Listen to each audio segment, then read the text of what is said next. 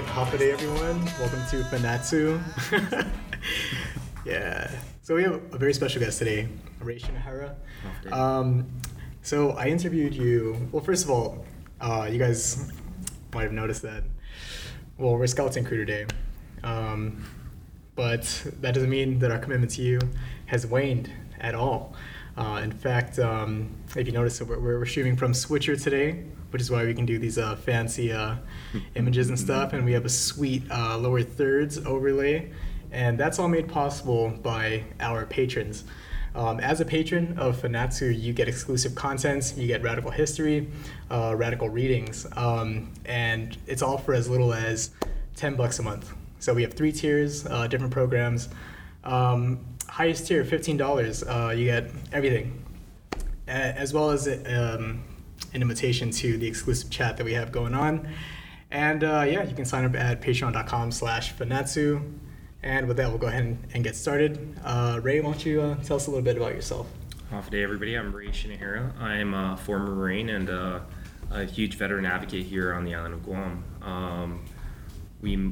So I'm the founder of Green Valor.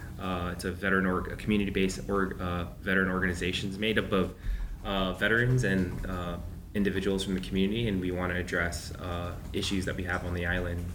Key issues that we've been addressing is homelessness, veterans struggling with PTSD, suicidal ideations, mental health stuff, and then we also help them with understanding their benefits and everything like that, especially when veterans that are trying to transition to go to school and try to give them the kind of direction and guidance to being successful as a student transitioning from a veteran or from the military.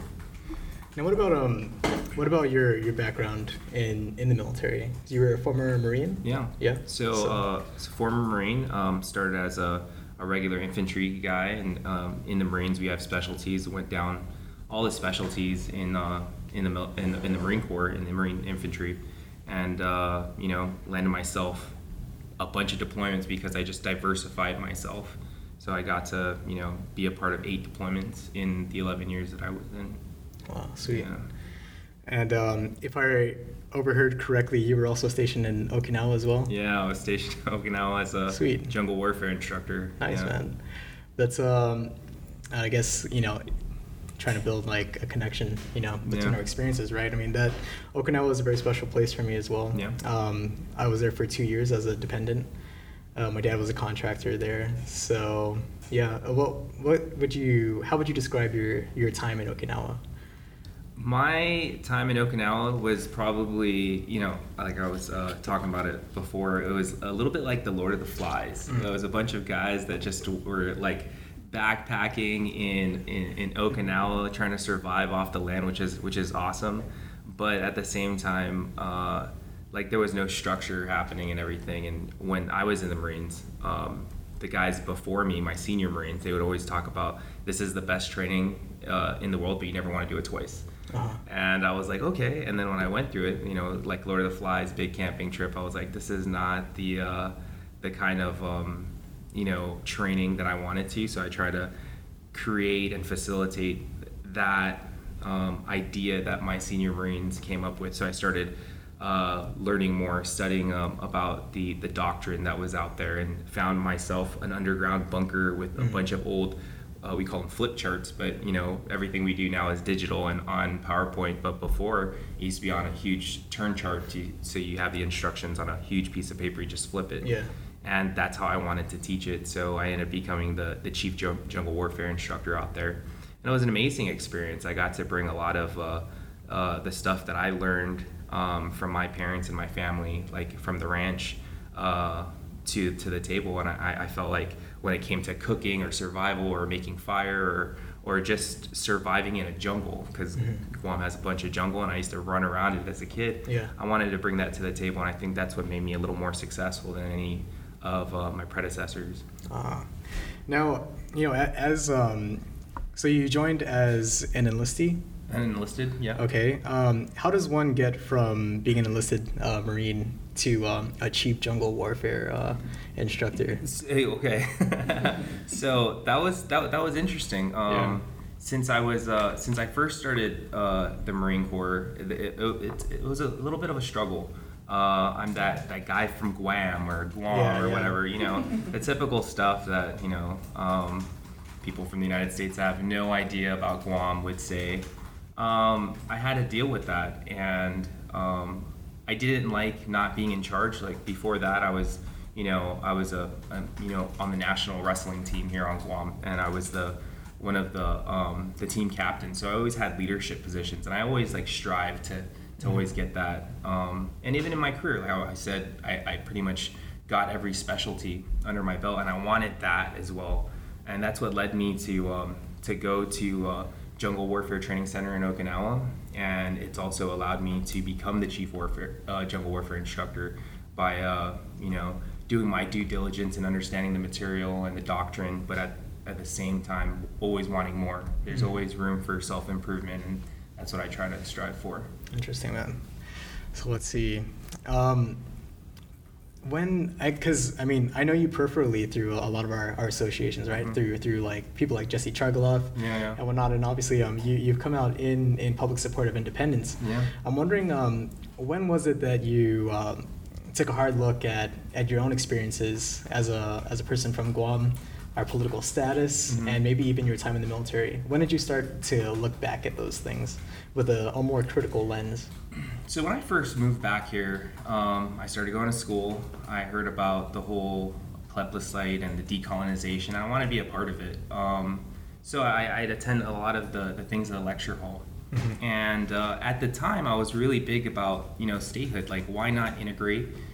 Because we've served the country. Like, this is progression for us. So why go backwards? And I definitely felt like there was an inner struggle within me, because I do believe in our culture, our society, the ways of life. I remember going to any party, and they would always welcome you in because that's just our family values that we have. And I wanted more of that. And sitting through a lot of the Chamorro classes, the radical culture classes that I've taken here at the university, I feel like I've been a little more enlightened. Mm-hmm. And through my time in the military, we always talk about freedom. Like, what are you here for? I'm here to fight for freedom. And in self-reflection, and this has probably happened within the last year, I've really got to really think about that. And to me, freedom is fighting for independence. It's in the Declaration of Independence that we have in the United States. Your pursuit of happiness. Why can't we have that? We have to fight and stand for what we believe in. And I believe that we should be independent. Sweet, man. Are these conversations that you've maybe had with other veterans? Or yeah, it's definitely we've had these conversations with other veterans. It's interesting because a lot of them do feel like they have an inner struggle with them. Like they would talk about independence and and freedom and all this other stuff, but then they always fall back to what they know more from being in the institution of the United States military. And it's a struggle because a lot of people feel like they're patriots. Like, I'm a patriot of the United States, but at the same time, I'm still a Chamorro man. And we have these intersecting personalities, cultures, and belief systems that we can't not acknowledge. So at the same time, like, I am a patriot of the United States, but I'm a Chamorro man who wants independence for our community. And that's definitely a struggle you have to live with, but you also have to blend it in and make it work for you. Like, we're changing as a society. If we go backwards or we go too far forward, we could always have that struggle. And by understanding what we're going through and what it means to be either fall under whatever category of political status, like, people should just be a little more educated on what's going on. Right, absolutely. Now, what's interesting to me is there are a few veterans in my family as well, and when I was first, becoming more involved with Independent Guahan, they would recognize, my face on like Fanatsu and some of the things that we were doing, right? And they would have these conversations with me about supporting independence, but being hesitant about being so open about it, especially if they're still active, right? Right. But what struck me is that a lot of them feel the disparity or like the inequality while they're in the military, and I'm wondering if you had any of those experiences as well. Yeah, I totally did, especially with my last name, it being Japanese, before Iraq and Afghanistan happened, most people just reference Vietnam or World War II, so I would always get derogatory name calling of something associated with the Asian descent, Yeah. And it's definitely something I've had to live with in the military in the 11 years that I was in, all the way up to the end. I still had to deal with it, but it's that fine blend of just being tolerant. Everybody has a voice, and however they express it, I have to respect it. But at the same time, I do ask that in return to respect me. But I'm a little more tolerant than most people. But at the same time, I probably give it back too. Yeah. But but it's that ability to kind of live your own path. Like, I'm not going to be fully offended because someone called me a derogatory name. Maybe they just don't understand. And from the little comments of, you must be from Guam or Guatemala or something, like, no, I'm from Guam. And I'm Chamorro. I know there's no box when you're doing all those forms like Chamorro, but there's Pacific Islander or Hawaiian or whatever, and I have to check that so everybody thinks I'm Hawaiian or something. But no, I'm Chamorro, and I definitely share that knowledge with other people, and it's always brought back to people who sat down with me in the military who have no concept or idea of Guam. Hearing the stories that I have of growing up here, running around the jungles, the beautiful beaches that we have and everything. Now all of a sudden they wanted to come and visit this place and be a part of what I was a part of growing up here, and what led me to become the person I was, where I am. As you were talking, for some reason I just flashed back to a moment where I was coming back from France, and the flight attendant, it was a dude, and he was like, "You're Filipino," and I was like, "No, I'm from Guam," and he's like, "But you're close to the Philippines," and I was like, "Yeah, I guess. Can I have my boarding pass back now?" And so that's interesting, man. Oh man, what about thinking back about your time in Okinawa? Obviously, there are a lot of protests out there. And did you ever encounter any of those? Were you there during any of the base closures? Not the base closures, but my base that I was at, I was in the furthest base up north called NTA. Some people know it as Camp Gonzalez. For the people that work there, it's JWTC, it's Jungle Warfare Training Center. We always have protesters out there, and they're on every gate, every post that we have, and they're actually really nice people sometimes. They'll wave at you and everything, but then you go behind the gate, and then all of a sudden we're working against each other. But I definitely understand why they would be protesting. In some cases, some of them were hired to just be there, so they didn't have anybody not be there. But we also have PETA go out. Like I said, as a jungle warfare instructor, we had to teach people how to survive. It's also in procurement of food and meats. So we had to deal with slaughtering and field dressing a bunch of animals, and it was interesting. At the same time, I have a job to do, and at the same time, it could be classified as some sort of classification where we can't just confidential, or we can't just share it with anybody, especially the work that we do. But at the same time, we don't want to put a negative image towards what we're doing out there, because at the end of the day, we're strategically placed there to train service members, because I didn't just train Marines to survive out in the jungle, and there really isn't at the time a facility that could accommodate that. I see. Now, I guess shifting gears, so how long have you been back on Guam now? So I've been back here on Guam for a little bit over 4 years now. 4 years. Yeah. And Green Valor started up around the same time as that? Or? Yeah. So what's some of the work that you've been able to carry out in the community? So starting back from the beginning, it actually started out as me going out into the community. At the time, I was working for the Guam Soil and Water Conservation District, and they hired me to get more veterans into the farming community.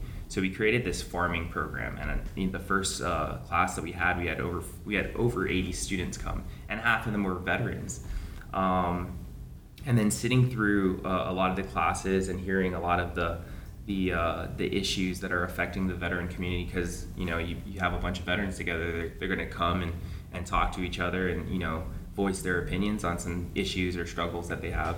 And I started absorbing all of these, and I'm kind of an action guy. Like, I want to address like certain things, so I took it upon myself to create Green Valor and create that, and but always falling back to why we started this. It started as a farming program, so we started building like we help disabled veterans create gardens. So we made disabled gardens for veterans based on their specific disability. So if they were on wheelchairs, we made sure that it was safe for them to access it with the wheelchair. Or if they had mobility issues, like they were missing a leg or something, then we could try to help them or kind of help facilitate them to be successful in gardening based off their disability.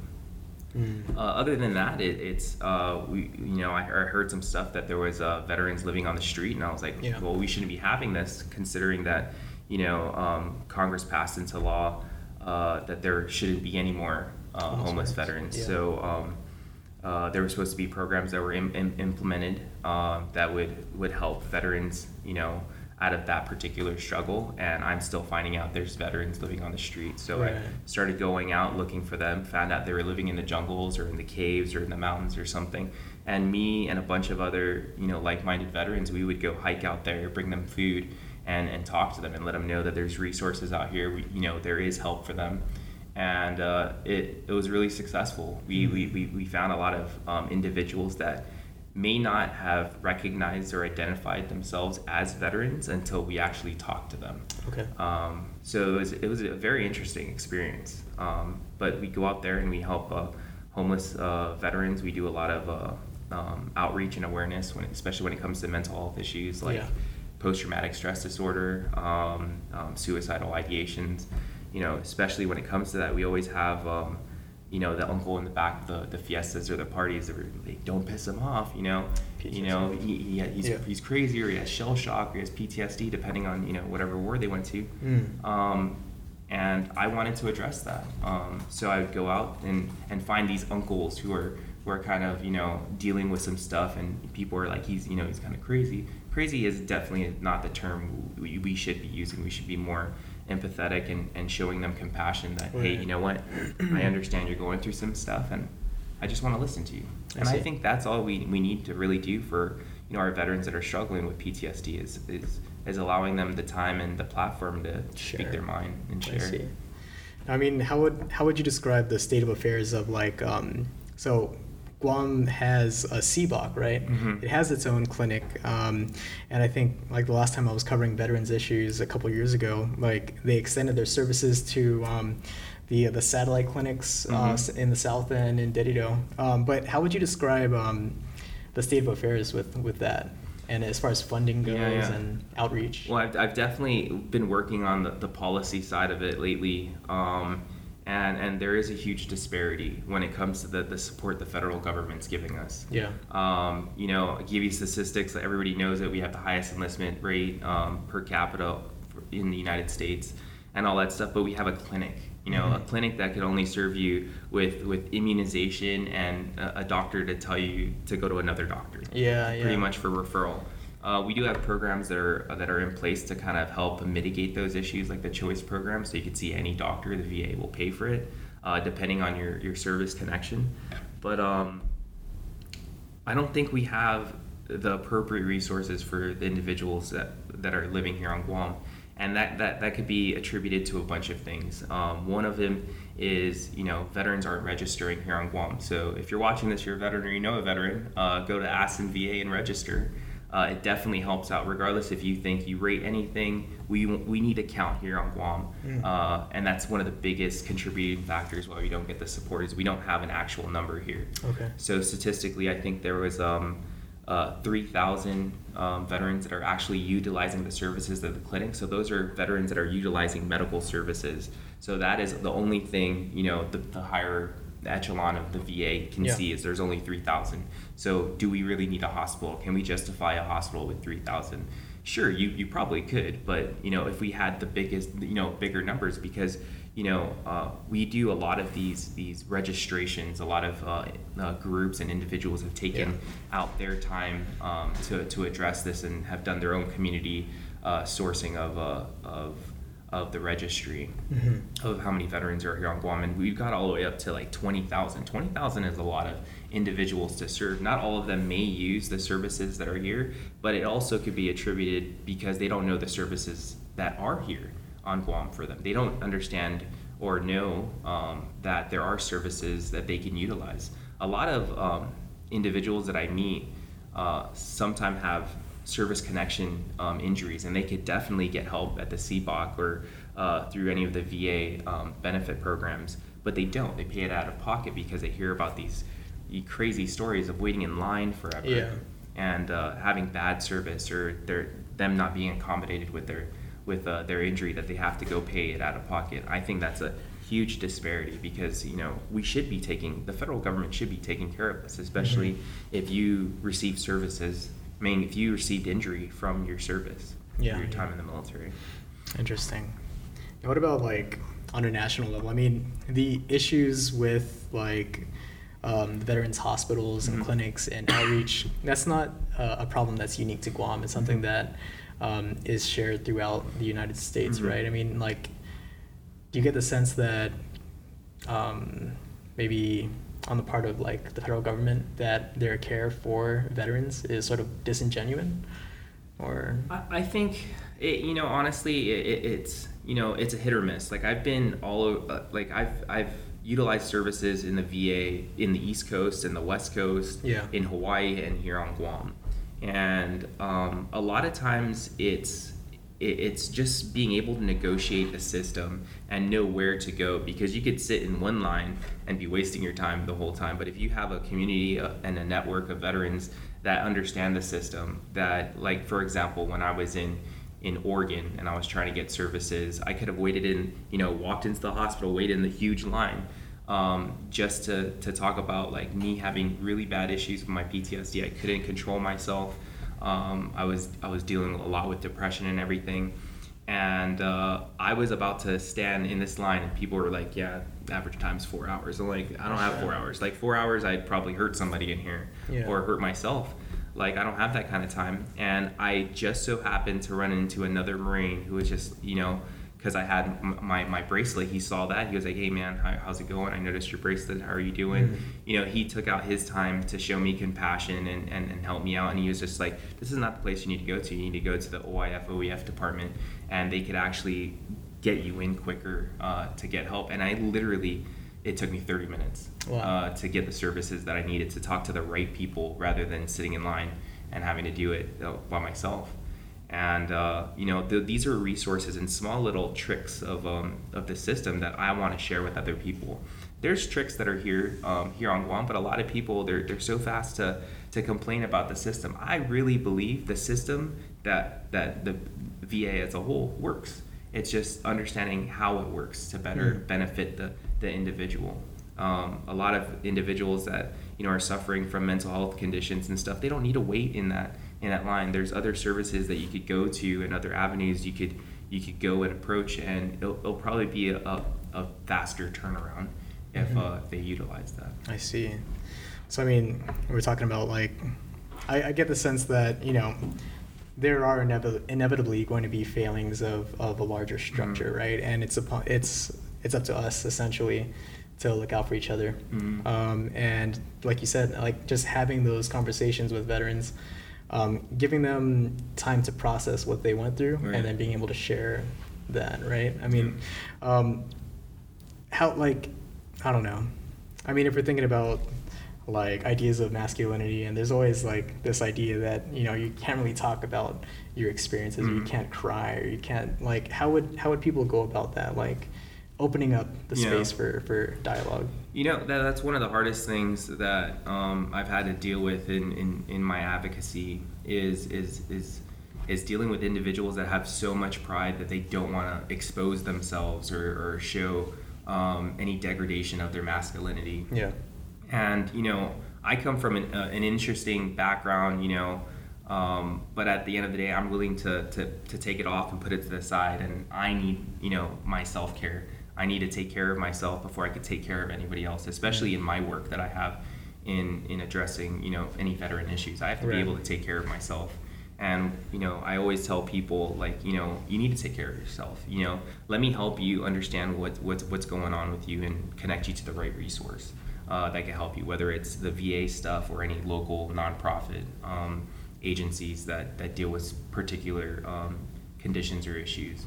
And by me sitting down with them, and I call it the kneecap to kneecap. It's not my term or anything like that, but me sitting right next to you and me pouring my heart out to you, or you pouring your heart out to me and telling me what's going on.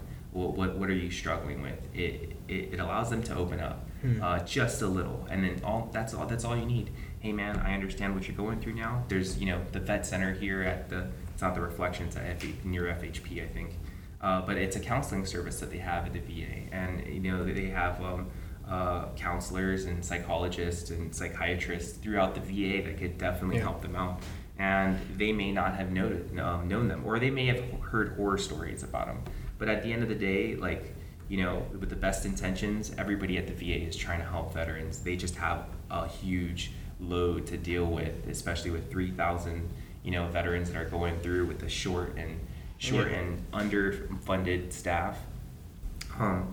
So it is a struggle for the providers as well.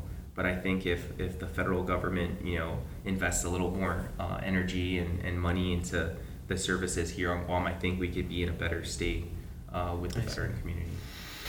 I don't know. I see that for sure. Yeah. I just feel like, we're always going to be, as in terms of like size and stuff, there's only 160,000 people out here, right? I mean, how do we make the case for like more funding?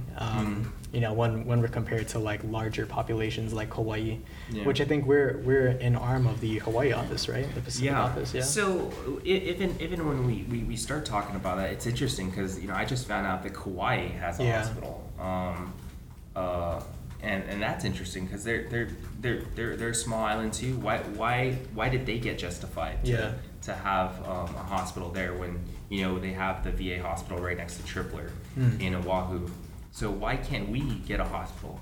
A lot of these individuals that have to go to Hawaii to seek services, especially for either medication, surgeries, or whatever, they have to fly all the way to Hawaii. A lot of these, conditions that the service members have, especially if they have, for example, TBI, traumatic brain injury, all that pressure that you have, especially when you start climbing in the airplane, it starts wearing you down. You start really feeling it. And that could be, the same with any other injury that they have. All that compression and pressure that you have on the plane, that's hurting the individual. Why put them through that when we could, have them come out here and give them service or medical attention? Yeah. So, I don't know, man. Well, I guess we could, with the new, delegate that we have, we could, hey, hey, if you're watching this, you have the ability to say something, so say something. True. Yeah. Did you read Underwood's piece that he put out? Potomac Fever. Potomac Fever, yeah. It was very interesting. I feel like he was obviously making a couple jabs at MSN, right? Not anybody, just because when you head out into your new office, the immensity of it is overwhelms you, and you feel like I'm somebody. I can do something, and then once you realize, and then you remember you represent a territory. Yeah. And people don't answer your phone calls. People don't give you any respect. So, but that is, I'm glad that you brought that up because although the delegate is powerless in so many ways, if the delegate is hardworking and persistent, they can get movement on veterans issues. Hardworking, persistent. Yeah. You kind of cut it because most likely MSN will be on some subcommittee in the military portion of Congress.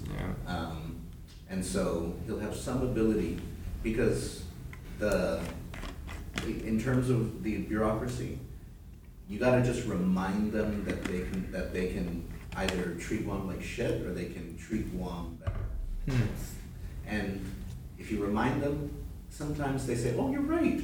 We don't want to be assholes." Sometimes you remind them and they say, "We don't care." Yeah. But that's your part. You gotta remind them as the delegate. That's kind of your role. I see. We'll see. Yeah. Have you or other veterans groups made contact with the new delegate, or? No, we haven't yet. But we'd like to sit down with them and talk about like veteran issues. We definitely sat down recently. We tried to do a policy analysis, or we did do a policy analysis, but it was more of a consultation. We wanted to bring the community in and people that would be invested into it, so it'd be a collective. But his office wasn't available. Obviously, they're doing the transition, but it would be worth sitting down with them and letting them know the findings that we found. Absolutely. Hey, so we're coming up on time, and I guess we'll ask a couple questions, and then we'll get to. It seems like we're going to switch gears and talk about cockfighting. Is that what's going on in the chat? We can do that. Yes. Okay, yeah. So I just obviously we've talked about like.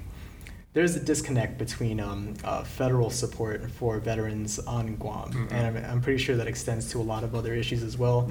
Yeah. Not unique to veterans' rights. I mean, if you look at the hospital, for instance, GMH, Department of Education, there's obviously a disconnect between what happens in Washington D.C. and the outcome all the way out here in the Marianas, right? So where's the intersection for you between your advocacy, your ongoing advocacy for veterans' rights and independence? So that's interesting because when it comes to the advocacy of veterans, I can still do it. It's what we've been fighting for. It's what's right. It's what's entitled to us in some cases, and it's definitely a fight worth fighting. At the same time, when it comes for independence, it's not like I'm going to lose any of these rights or privileges as a veteran that served the country, that's service connected and everything. But at the same time, to enlighten individuals of what we have been fighting for when we were in the service and wore that uniform. Not everybody is going to believe in that cause, but at the end of the day, it's educating yourself and which direction you want to go to when it comes to the political status. I see. Great, man. Thank you. Yeah. And so, what's going on in the chat? So are we talking about Godzilla? Oh, well, some people. So yeah, hold on. We got one question. So, do you find now? Are you aware of Chamorros in this diaspora in the States? Are they organizing around their own issues as well? Because somebody had a question, because her dad is a Vietnam vet, and are there but they live in California. Sure. And so, do you know of any vets groups for Chamorros in the States?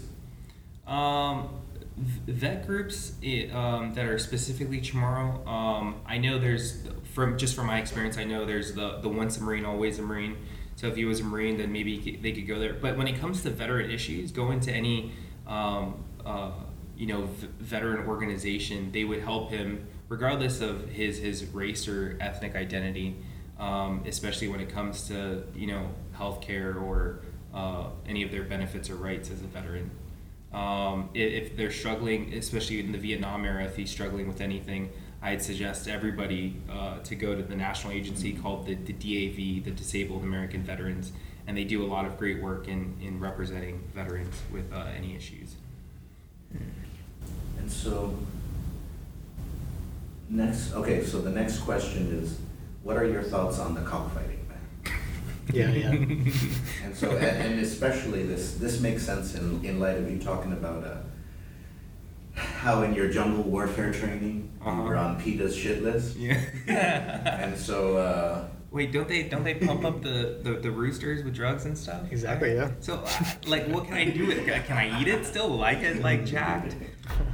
In all honesty, the cockfighting issue, I don't have any qualms for it or against it. It's a thing, I guess. I've went to one, to be honest. But I don't don't know. Like, should I go there to get more information? Yeah. I mean, I feel like it's sort of disingenuous. I mean, if you're really concerned about like the health and safety of chickens, then we should obviously be shutting down like Tyson Farms and like all those chickens that don't make it into the boiler and like don't die instantly. Yeah. Like, come on. Or no drugs, and then we eat all of the chickens as a fiesta afterwards. Yeah, like, that'd be cool. Yeah.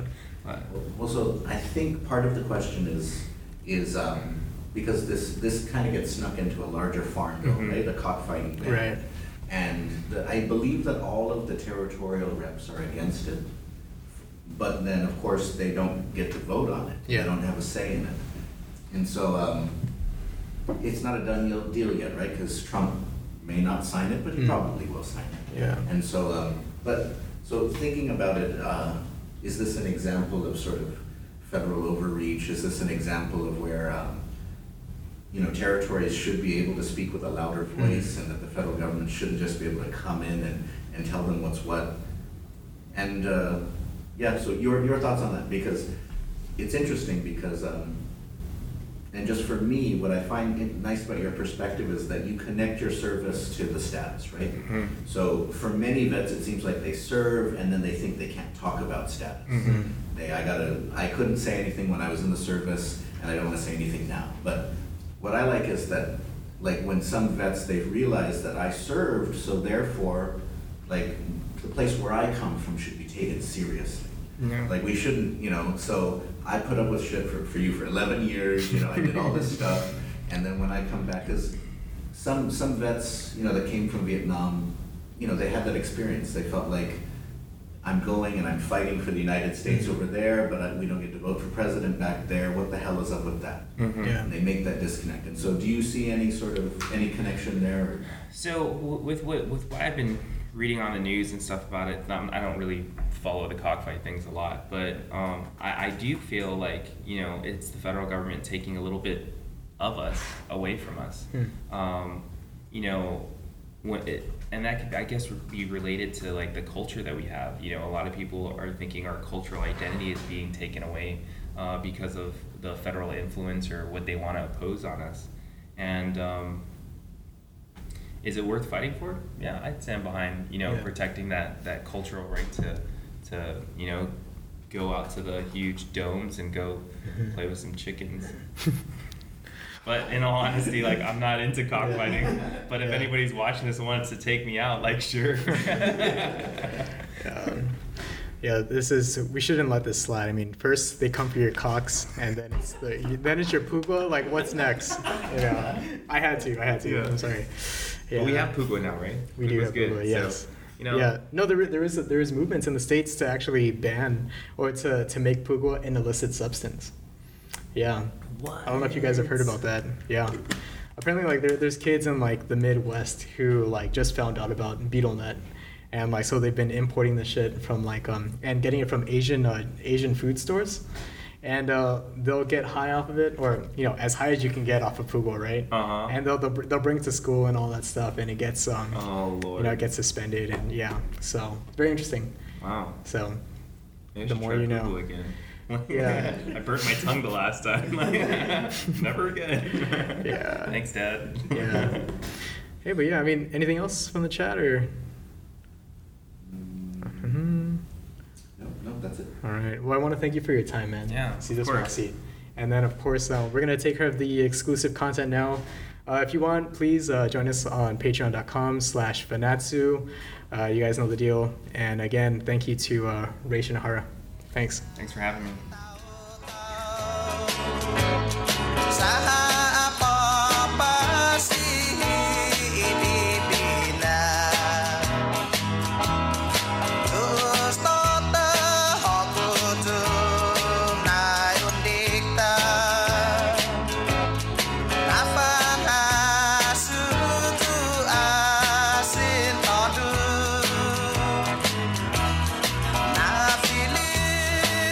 Now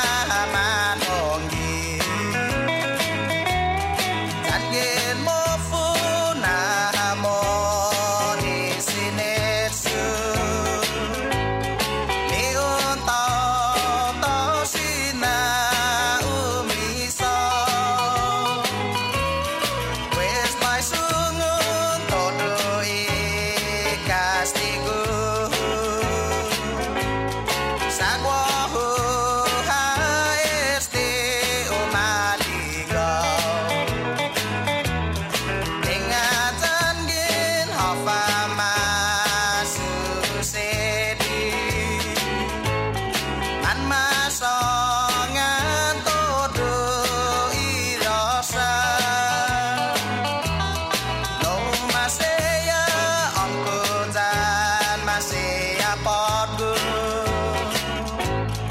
Vina to ya diskrasya